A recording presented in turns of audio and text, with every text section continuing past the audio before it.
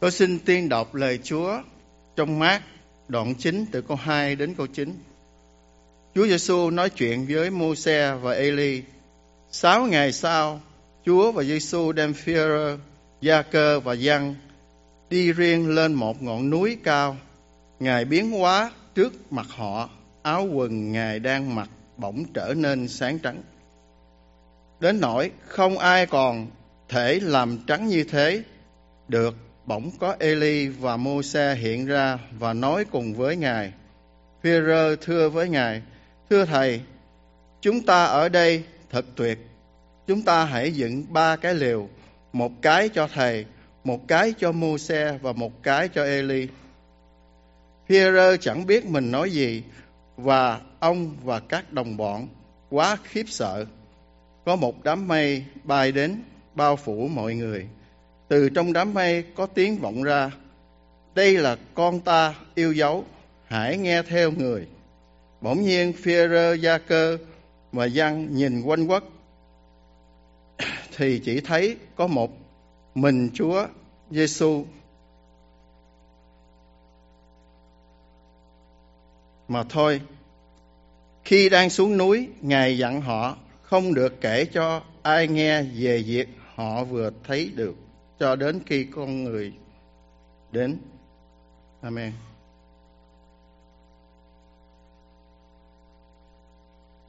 Kính mời hội thánh an tọa. Chúng ta tạ ơn Chúa vô cùng, bởi vì hội thánh có những người được Chúa kêu gọi để mà giảng dạy.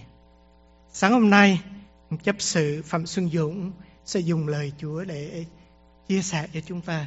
Tôi xin kính mời chấp sự Phạm Xuân Dũng.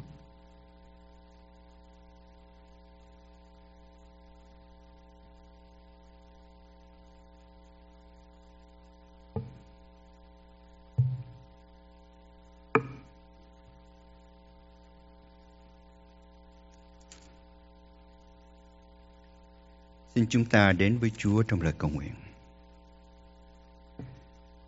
Chúa đã trao giáo chúng con tạ ơn Chúa vì ân điển Ngài ban cho chúng con để chúng con có nhiều dịp tiện rất quý báu. Buổi sáng hôm nay thì chúng con đến đền thờ của Chúa thờ phượng Ngài và cùng nghe lời của Chúa. Xin Đức Thánh Linh của Ngài tự do mọi bề để dạy dỗ chúng con những điều chúng con cần ghi nhớ. Nguyện danh Chúa được vinh hiển trong hội mạc này. Chúng con xin cầu nguyện nhân danh Chúa Giêsu Christ. Amen. Kính thưa quý bạn chị em, Đức Chúa Trời mà chúng ta đang thờ phượng là một Đức Chúa Trời tối cao và vinh hiển vô cùng. Vinh hiển cho đến nỗi loài người không ai có thể thấy mặt Ngài mà có thể còn sống được. Khi xưa Mô-se lên núi để nhận lấy luật pháp của Đức Chúa Trời cho dân Israel, thì ông ta chỉ nhìn thấy được ánh sáng của Chúa mà thôi, chứ không được nhìn thấy mặt Ngài. Và khi ông ta xuống núi để gặp dân sự thì da mặt ông ta sáng rực, vì ông ta đã phản ánh sáng của Chúa ông đã ở trong ánh sáng của Chúa trong 40 ngày 40 đêm, và da mặt của ông ta sáng đến nỗi mà ông ta phải lấy một cái lúp để che mặt mình để dân sự không bị chói. Tuy nhiên trong Tân Ước, 3 sách Phúc âm cộng quan Matthew, Mark và Luca đã chép đến một sự kiện vô tiền khoáng hậu đã xảy ra trong lịch sử nhân loại. Đó là sự kiện Chúa cho một vài người được chiêm ngưỡng sự vinh quang của Ngài, được chiêm ngưỡng mặt của Ngài trong sự oai nghi vinh hiển vô cùng của Ngài. Và sự kiện này cho chúng ta một sự dạy dỗ rất quý báu, và cũng cho chúng ta được học một cách để chúng ta cũng có thể nhìn thấy Chúa, nghe tiếng Chúa và có một kinh nghiệm được một đời sống biến đổi. Trong sách Ma-thi-ơ đoạn 1, Mác đoạn 9 câu thứ 1 chép như vậy: Ngài lại phán cùng môn đồ rằng: Quả thật ta nói cùng các ngươi, trong những người đứng đây có mấy kẻ chẳng chết trước khi chưa thấy nước Đức Chúa Trời lấy quyền phép mà đến.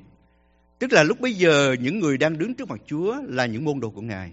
Và Chúa nói rằng một vài người trong những môn đồ đứng trước mặt Chúa lúc bấy giờ sẽ không chết trước khi chiêm ngưỡng sự vinh quang vô cùng của Đức Chúa Trời. Và 6 ngày sau đó, Chúa Giêsu đã làm thành lời hứa của Ngài. Mác đoạn 9 câu 2. Qua 6 ngày, Đức Chúa Giêsu đem Phi-e-rơ, Gia-cơ và Giăng đi tẻ với Ngài lên núi cao, và Ngài hóa hình trước mặt 3 người. Đi tẻ lên núi cao, thưa quý bà anh chị em.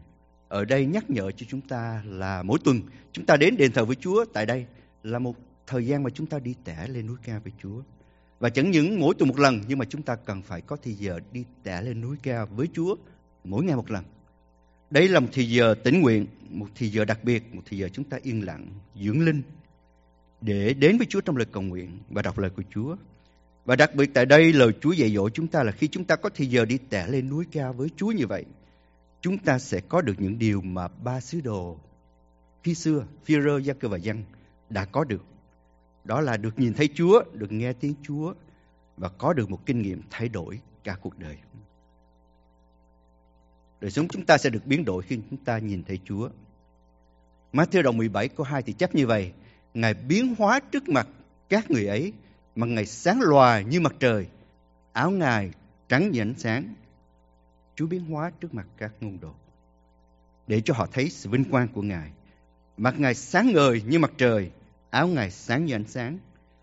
Kinh Thánh mô tả thì khi xưa Mô-se lên núi để nhận lấy luật pháp của Chúa thì Mô-se cũng đã ở trong ánh sáng đó và da mặt của ông sáng rực. Trong Giăng đoạn 8 câu thứ 12 chép như vậy: Ta là nguồn sáng cho nhân loại, người nào theo ta sẽ không đi trong bóng tối, nhưng có ánh sáng của sự sống. Chẳng những Chúa biến hóa mà thôi, nhưng mà Chúa muốn chúng ta cũng phải được biến hóa nữa. Chúa muốn chúng ta càng ngày càng giống như Chúa. Đó là mục đích tối hậu của chúng ta là những người tin kính Chúa. Càng ngày chúng ta phải càng giống như Chúa. Và đặc biệt chúng ta thấy cái chữ biến hóa mà chúng ta thấy tại đây, Ngài biến hóa trước mặt các người ấy. Thì chữ biến hóa này đó là cùng một chữ trong Roma đoạn 12 câu 2.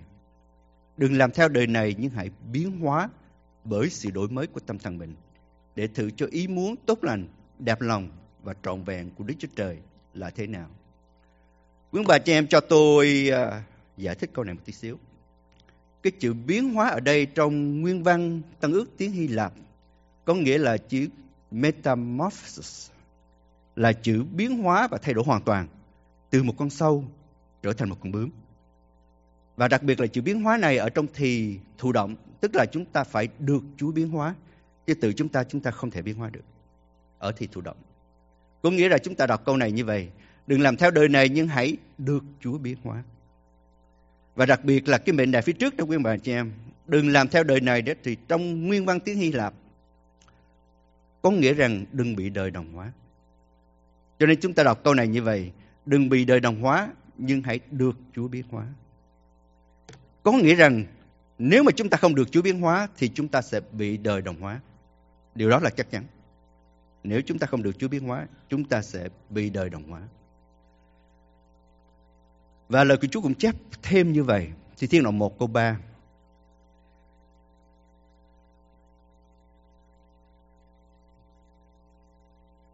Nếu mà chúng ta có thời gian để chúng ta có thời giờ yên lặng, tĩnh nguyện đến với Chúa mỗi ngày, thì lời Chúa chép như vậy: chúng ta sẽ như cây trồng gần dòng nước, xanh bông trái theo thì tiết, lá nó cũng chẳng tàn héo, mọi sự người làm đều sẽ thành vượng. Thưa quý bà anh chị em, lời Chúa chép như vậy là Chúa nhắc nhở chúng ta là chúng ta cần được Chúa biến hóa để chúng ta sống trong thế gian, nhưng mà chúng ta không thuộc về thế gian. Chúng ta sống trong thế gian mà chúng ta không nói cái câu là ai sao tôi vậy, nhưng mà chúng ta sẽ nói câu Chúa sao tôi vậy. Chúng ta sống trong thế gian mà chúng ta sẽ không là những người làm theo thói thường của người đời dạy, nhưng mà chúng ta sẽ là những người làm theo luật vàng của Chúa dạy. Và lời Chúa nói rằng khi mà chúng ta sống như vậy, chúng ta sẽ như cây trồng gần dòng nước, xanh bông trái theo thì tiết, lá nó cũng chẳng tàn héo, mọi sự người làm đều đã thành vượng. Và lời Chúa cũng nói rằng nếu mà chúng ta sống như vậy thì chẳng những chúng ta sẽ như cây trồng gần dòng nước xanh tươi, nhưng chúng ta cũng sẽ giống như những cây được châm rễ vững nền trong Chúa. Trong Cô-lô-se đoạn 2 câu thứ 6 và câu thứ 7. Thưa quý bà anh chị em, cách đây khoảng gần 10 năm thì chúng ta có cơn bão Hurricane Ike đã đến Houston và đã làm thiệt hại rất nhiều. Và có những cái cây rất lớn đã ngã xuống. Chúng ta thấy những cái cây lớn này ngã xuống thì chúng ta nhìn kỹ thì chúng ta thấy những cái cây này không có cái rễ sâu, rễ rất là ngắn. Cho nên những cái cây này ngã xuống, nhưng mà chung quanh đó có những cái cây lớn cũng cỡ đó nhưng mà không ngã. Tại vì những cái cây khác chung quanh đó có rễ đâm sâu xuống nước, xuống đất, cho nên không bị ngã. Cho nên chúng ta thấy những cái cây chung quanh đó, nếu mà có hurricane bão cấp 3, cấp 4, cấp 5 đến thì những cây này cũng sẽ không ngã. Nhưng chúng ta thấy có những người theo Chúa nhưng không được đâm rễ vững nền trong Chúa. Thì không cần có bão hurricane cấp 3, cấp 4, cấp 5 mới ngã đâu. Nhưng mà nhiều khi chỉ là một cơn gió thoảng, một lời nói không vừa ý thì ngã, giận và làm gì để không đẹp lòng Chúa. Nguyện lời của Chúa nhắc nhở chúng ta mỗi ngày để chúng ta có thời giờ đi tẻ ra với Chúa, để chúng ta có thời giờ tương giao với Chúa và được nhìn thấy Chúa là Đức Chúa Trời, để biết Chúa nhiều hơn, yêu Chúa nhiều hơn, và được Chúa biến đổi để chúng ta sống giữa thế gian. Chúng ta không thuộc về thế gian, và chúng ta được Chúa biến đổi để chúng ta trở nên giống như những cây trồng gần dòng nước, được xanh tươi, được sung mãn, được châm rễ vững nền trong Chúa. Amen quý bạn chị em. Chúng ta cảm ơn Chúa là khi đời sống được biến đổi, khi chúng ta nhìn thấy Chúa.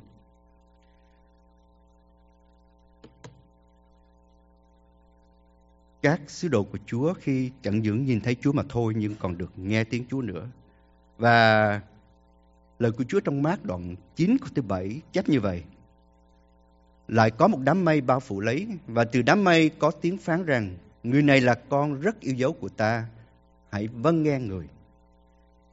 Trong Mát-thi-ơ đoạn 17 thì nói rằng: này là con yêu dấu của ta, đẹp lòng ta mọi đàng. Thưa quý bạn chị em, cái câu này đó là lần thứ hai trong Kinh Thánh Tân Ước được chép đến. Lần thứ nhất được chép đến khi Đức Chúa Giêsu chịu phép báp têm và Ngài lên khỏi nước, thì có một tiếng từ trên trời của Đức Chúa Trời nói rằng: này là con yêu dấu của ta, đẹp lòng ta mọi đàng. Nhưng mà chúng ta thấy cái lần thứ hai khi mà câu này được nói đến thì có một cái mệnh đề theo sau, phía sau: hãy vâng nghe người. Hãy vâng nghe người là một mệnh lệnh, và mệnh lệnh Chúa nói rằng chúng ta phải nghe tiếng Chúa và vâng theo.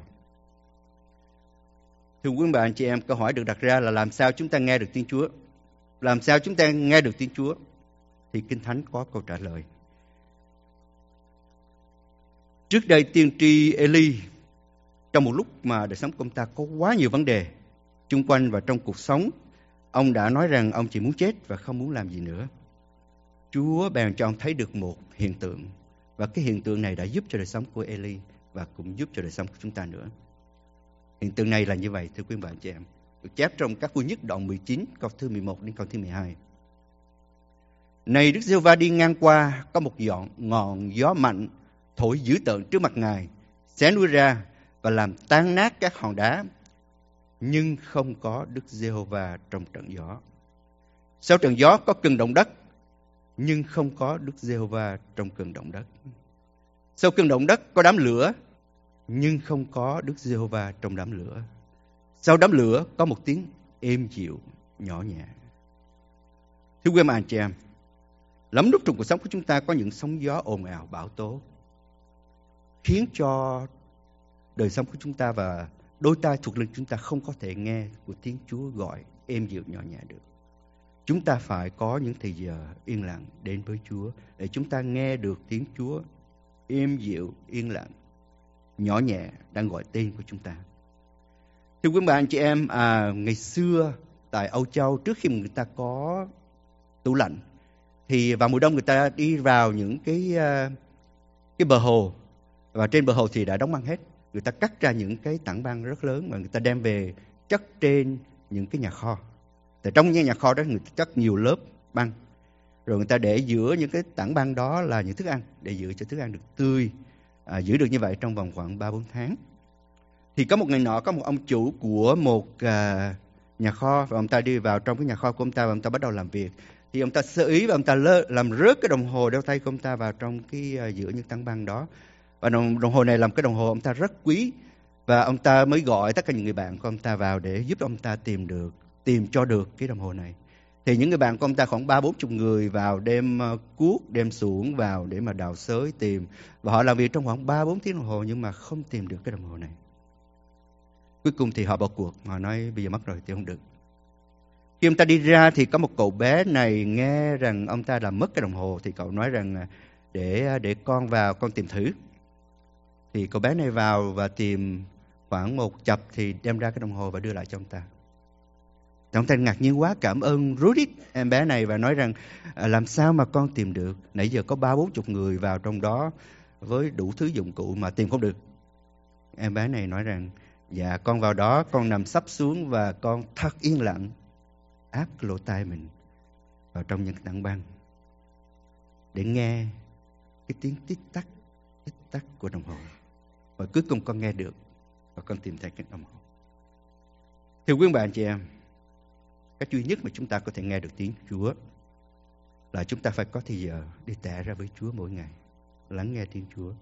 Cách duy nhất để chúng ta có thể nghe được tiếng êm dịu nhỏ nhẹ mà Chúa đang phán với chúng ta. Thưa quý bạn chị em, Kinh Thánh dạy chúng ta là chúng ta cần phải lắng nghe tiếng của Chúa, nhưng mà dạy thêm một điều nữa là chúng ta phải mau nghe. Gia Cơ đoạn 1 câu 19 nói rằng chúng ta phải mau nghe và chậm nói. Chúng ta biết rằng xã hội chúng ta đang sống là một xã hội mà rất là bận rộn. Làm cái gì, làm điều gì chúng ta cũng cần phải làm mau hết trơn á. Quý bạn chị em mà đi ra tiệm mua thức ăn chẳng hạn và muốn trả tiền mau thì đi Express Lane.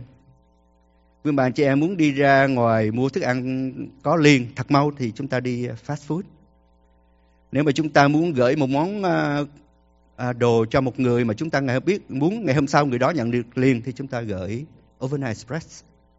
Và nếu chúng ta có những cái dịch vụ mà chúng ta muốn làm có liền trong 1 tiếng đồng hồ thì chúng ta phải dùng one hour service. Xã hội chúng ta sống lúc nào cũng phải mau hết. Nhưng mà có một điều không mau là mau nghe. Chúng ta muốn mau nghe tiếng của Chúa thì cách duy nhất là chúng ta phải dành thời giờ lắng nghe tiếng Chúa. Đó là cách duy nhất. Và Kinh Thánh cho chúng ta một điều nữa mà chúng ta thấy rất là thiếu lý thú ở đây. Thưa quý anh chị em, lời của Chúa nói trong sách Giăng là khi mà Chúa phán với chúng ta không phải là Chúa phán chung cho cả hội thánh rồi ai nghe được thì người đó theo Chúa đâu. Chúa phán với từng người. Chúng ta đọc trong Giăng đoạn 10 câu thứ 3. Người canh cửa mở cho, chiên nghe tiếng người chăn kêu tên chiên mình và dẫn ra ngoài. Thưa quý bạn chị em, trong một cái chuồng chiên đó không phải là chiên nào cũng thuộc về người chăn đâu. Chỉ có những con chiên nghe tiếng của người chăn và người chăn kêu tên của từng con chiên một kêu ra. Và những con chiên đó phải lắng nghe, phải mau nghe mới nghe được và đi theo và làm theo. Thưa quý bạn chị em, chẳng những chúng ta có thời giờ đi tẻ lên Chúa, đi tẻ lên núi với Chúa để tương giao với Chúa mỗi ngày. Chẳng như chúng ta được nhìn thấy Chúa, được nghe tiếng Chúa, nhưng Chúa còn cho chúng ta những kinh nghiệm thay đổi cả cuộc đời chúng ta nữa. Kinh nghiệm thay đổi cả cuộc đời. Chúng ta đọc lời của Chúa trong Mác đoạn 9 câu thứ 5. Phi-rơ bèn cất tiếng thưa cùng Đức Chúa Giêsu rằng: Lạy Thầy, chúng ta ở đây tốt lắm. Chỉ chừng đó thôi quý bạn chị em. Phi-rơ thốt lên rằng: Lạy Thầy, chúng ta ở đây tốt lắm. Tức là ông ta có một cái kinh nghiệm phước hạnh thay đổi cả cuộc đời mà ông ta phải thốt lên rằng It's good to be here. It's good to be here. Thưa quý bạn chị em, buổi sáng hôm nay quý bạn chị em đến đền thờ của Chúa và được thờ phượng Chúa, được ngồi đây, được phước hạnh và chúng ta tạ ơn Chúa. Amen quý bạn chị em. Chúng ta tạ ơn Chúa. It's good to be here. Và ông Führer khi đối diện với cái kinh nghiệm thay đổi cả cuộc đời này, đây là phản ứng của ông ta quý bạn chị em. Ông ta nói rằng hãy đóng 3 trại, một cái cho thầy, một cái cho Mô-se, một cái cho Eli. Tức là ông ta muốn đóng trại ở trên núi luôn, không muốn đi đâu hết. Tức là ông ta sung sướng, phước hạnh quá. Ông ta nói tôi muốn ở trên núi luôn, đóng trại ở trên đó luôn, không muốn đi đâu hết. Nhưng mà Chúa không muốn chúng ta ở trên núi luôn. Chúa nói rằng khi mà chúng ta đọc Ma-thi-ơ đoạn 5, khi mà chúng ta nghe cái lời Chúa dạy trong bài giảng trên núi, thì Chúa Giêsu phán về 8 phước hạnh mà Chúa ban cho chúng ta. Và khi chúng ta đọc 4 phước hạnh đầu tiên đó, quý bà chị em, giống như là 4 nấc thang mà chúng ta đi đến đỉnh núi vậy đó. Và sau khi mà chúng ta nghe Chúa giảng về 4 nấc thang này đó, sau hết 4 phước hạnh đầu tiên thì chúng ta cảm thấy phước hạnh quá, hạnh phúc quá, mừng quá, và chúng ta muốn chúng ta thấy không cần điều gì khác nữa. Chúng ta muốn ở trên núi luôn. Nhưng mà đến phước hạnh thứ 5 đó, Chúa mới chỉ xuống chúng ta, nhìn xuống chân núi. Có một đám đông đang chờ chúng ta. Họ có rất nhiều nhu cầu. Họ đang chờ chúng ta. Và Chúa muốn chúng ta là nhập thế vào đời, xuống núi giúp người. Nhập thế vào đời, xuống núi giúp người. Qua lăng kính của tình yêu thương, chứ không phải qua cái nhìn để lên án.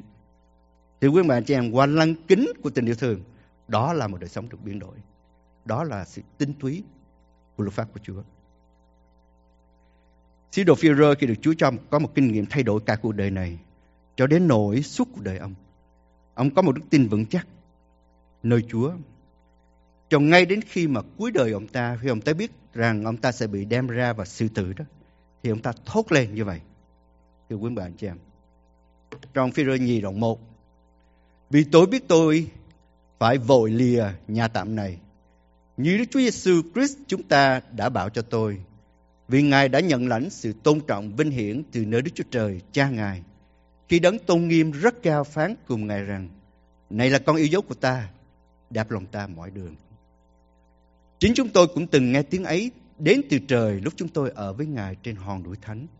Nhưng đó, chúng tôi cùng tin các lời của Đấng tiên tri, tin chắc chắn hơn. Anh em nên chú ý lời đó như cái đèn soi sáng trong nơi tối tăm, cho đến chừng nào ban ngày lộ ra và sao mai mọc trong lòng anh em. Thưa quý bạn chị em, khi mà kinh nghiệm được sự đổi mới trong lòng, thì Phi-rơ đã có một đức tin chắc chắn nơi Ngài cho đến suốt cuộc đời. Có một câu chuyện, có một ông này vào sắp sửa đến một cái ngày lễ lớn, thì ông ta cần mua một cái đôi giày để làm quà. Và ông ta vào một cái tiệm giày rất là lớn, trong đó có đủ loại giày và cho đủ mọi người, già trẻ lớn bé, đủ mọi người. Thì sau đó vào một thời gian thì ông ta tìm được đôi giày vừa ý và ông ta bắt đầu đứng vào cái hàng để mà trả tiền. Thì khi ông ta đứng đó thì ông ta thấy trước mặt của ông ta trong cái hàng đó có một cái em bé trai khoảng 12 tuổi đang cầm một đôi giày và cũng đang chờ để mà trả tiền. Thì ông thấy cái đôi giày mà em trai này cầm nó không phải đôi giày mua cho em, tại vì đây là đôi giày của một người phụ nữ. Và khi đến phiên của em trả tiền đó thì em để đôi giày lên và em đưa cho người tính tiền đó nguyên một cái bọc tiền cắt đó. Đưa cho người tính tiền và em muốn trả cái đôi giày bằng cái bọc tiền cắt mà em đã dành dụm được bấy lâu nay đó. Thì người tính tiền cũng kiên nhẫn đếm từng bà cắt, và cuối cùng thì đếm xong thì người tính tiền nói rằng cũng không có đủ để mà trả đôi giày này. Thì em này buồn quá, em này nói là em muốn mua đôi giày này cho mẹ của em, tối nay sẽ mang lấy đôi giày này để đi gặp Chúa Giêsu. Thì cái ông này đứng phía sau em thì thấy tội nghiệp, ông ta mới trả tiền, giúp cho em trả tiền được đôi giày này. Và sau khi nói chuyện với em thì ông ta mới biết ra rằng em này đang sống với mẹ của mình. Và mẹ em là người mà mỗi ngày đều nhắc nhở em có thời giờ tương giao, tình nguyện với Chúa, đến với Chúa, và đời sống của em được biến đổi. Và bây giờ Chúa cho em có một kinh nghiệm thay đổi cả cuộc đời. Mẹ của em mắc một cơn bệnh nan y, và bác sĩ cho em biết rằng tối đó mẹ em sẽ phải qua đời. Và đây là phản ứng của em khi đối diện với một kinh nghiệm thay đổi cả cuộc đời của bà chị em. Đây là phản ứng của em. Em lấy tất cả những tiền mà em dành dụm được bấy lâu nay, đi ra mua một đôi giày thật vừa chân mẹ của mình, để mẹ mình sẽ mang lấy và đi gặp Chúa Giêsu tối nay. Thưa quý bạn chị em, nguyện lời của Chúa nhắc nhở chúng ta để chúng ta có thời giờ đi tẻ lên núi với Chúa mỗi ngày, để chúng ta có thời giờ tương giao với Chúa, để Chúa mở đôi mắt thuộc linh của chúng ta để chúng ta nhìn thấy Chúa, biết Chúa nhiều hơn, yêu Chúa nhiều hơn. Để đời sống chúng ta được biến đổi, chúng ta sống trong đời như chúng ta không thuộc về đời. Để đời sống chúng ta được tươi mát, sung mãn như cây trồng gần dòng nước, được xanh tươi, được châm rễ vững bền trong Chúa. Để Chúa mở đôi tai thuộc linh của chúng ta, để chúng ta có thể nghe được tiếng êm dịu nhỏ nhẹ của Chúa. Và Chúa sẽ cho chúng ta những kinh nghiệm thay đổi cả cuộc đời, để chúng ta có thể phản ứng như chính Phi-rơ đã làm. Và chúng ta có được một đức tin vững chắc trong Chúa, một đức tin mãi mãi trường tồn, một đức tin bất di bất dịch trong Chúa suốt cuộc đời. Amen quý bạn chị em. Chúng ta mời quý bạn chị em, chúng ta cùng đứng lên, chúng ta đọc lời hứa nguyện. Chúng ta cùng đọc lời hứa nguyện. Nguyện lời Chúa nhắc nhở chúng con có thì giờ tương giao với Chúa mỗi ngày. Cầu xin Chúa mở đôi mắt thuộc linh của chúng con để chúng con được biến đổi. Cầu xin Chúa mở đôi tai thuộc linh của chúng con để chúng con nghe được tiếng êm dịu nhỏ nhẹ của Ngài. Cầu xin Chúa cho chúng con có kinh nghiệm được biến đổi với đức tin vững chắc nơi Ngài mãi mãi. Xin quý bạn chị em nhắm mắt cúi đầu và chúng ta đến với Chúa thì giờ này. Trong một phút thôi, mỗi người chúng ta đến với Chúa và thưa với Chúa rằng xin Chúa giúp chúng con có dành ra thì giờ mỗi ngày đi tẻ lên núi với Chúa để chúng con có thời giờ tương giao với Chúa, để Chúa có thể mở đôi mắt thuộc linh của chúng con, để chúng con nhìn biết Chúa, để chúng con được biến đổi. Xin Chúa cũng mở đôi tai thuộc linh của chúng con để chúng con có thể nghe được tiếng êm dịu nhỏ nhẹ của Chúa. Và Chúa cho chúng con có những kinh nghiệm thay đổi cả cuộc đời để đức tin của chúng con luôn vững chắc, mãi mãi trường tồn ở trong Chúa. Xin chúng ta đến với Chúa trong một phút thôi và cầu nguyện với Chúa. Và sau đó xin kính mời một người được Chúa cảm động, chúng ta cầu nguyện lớn tiếng đến với Chúa thì giờ này.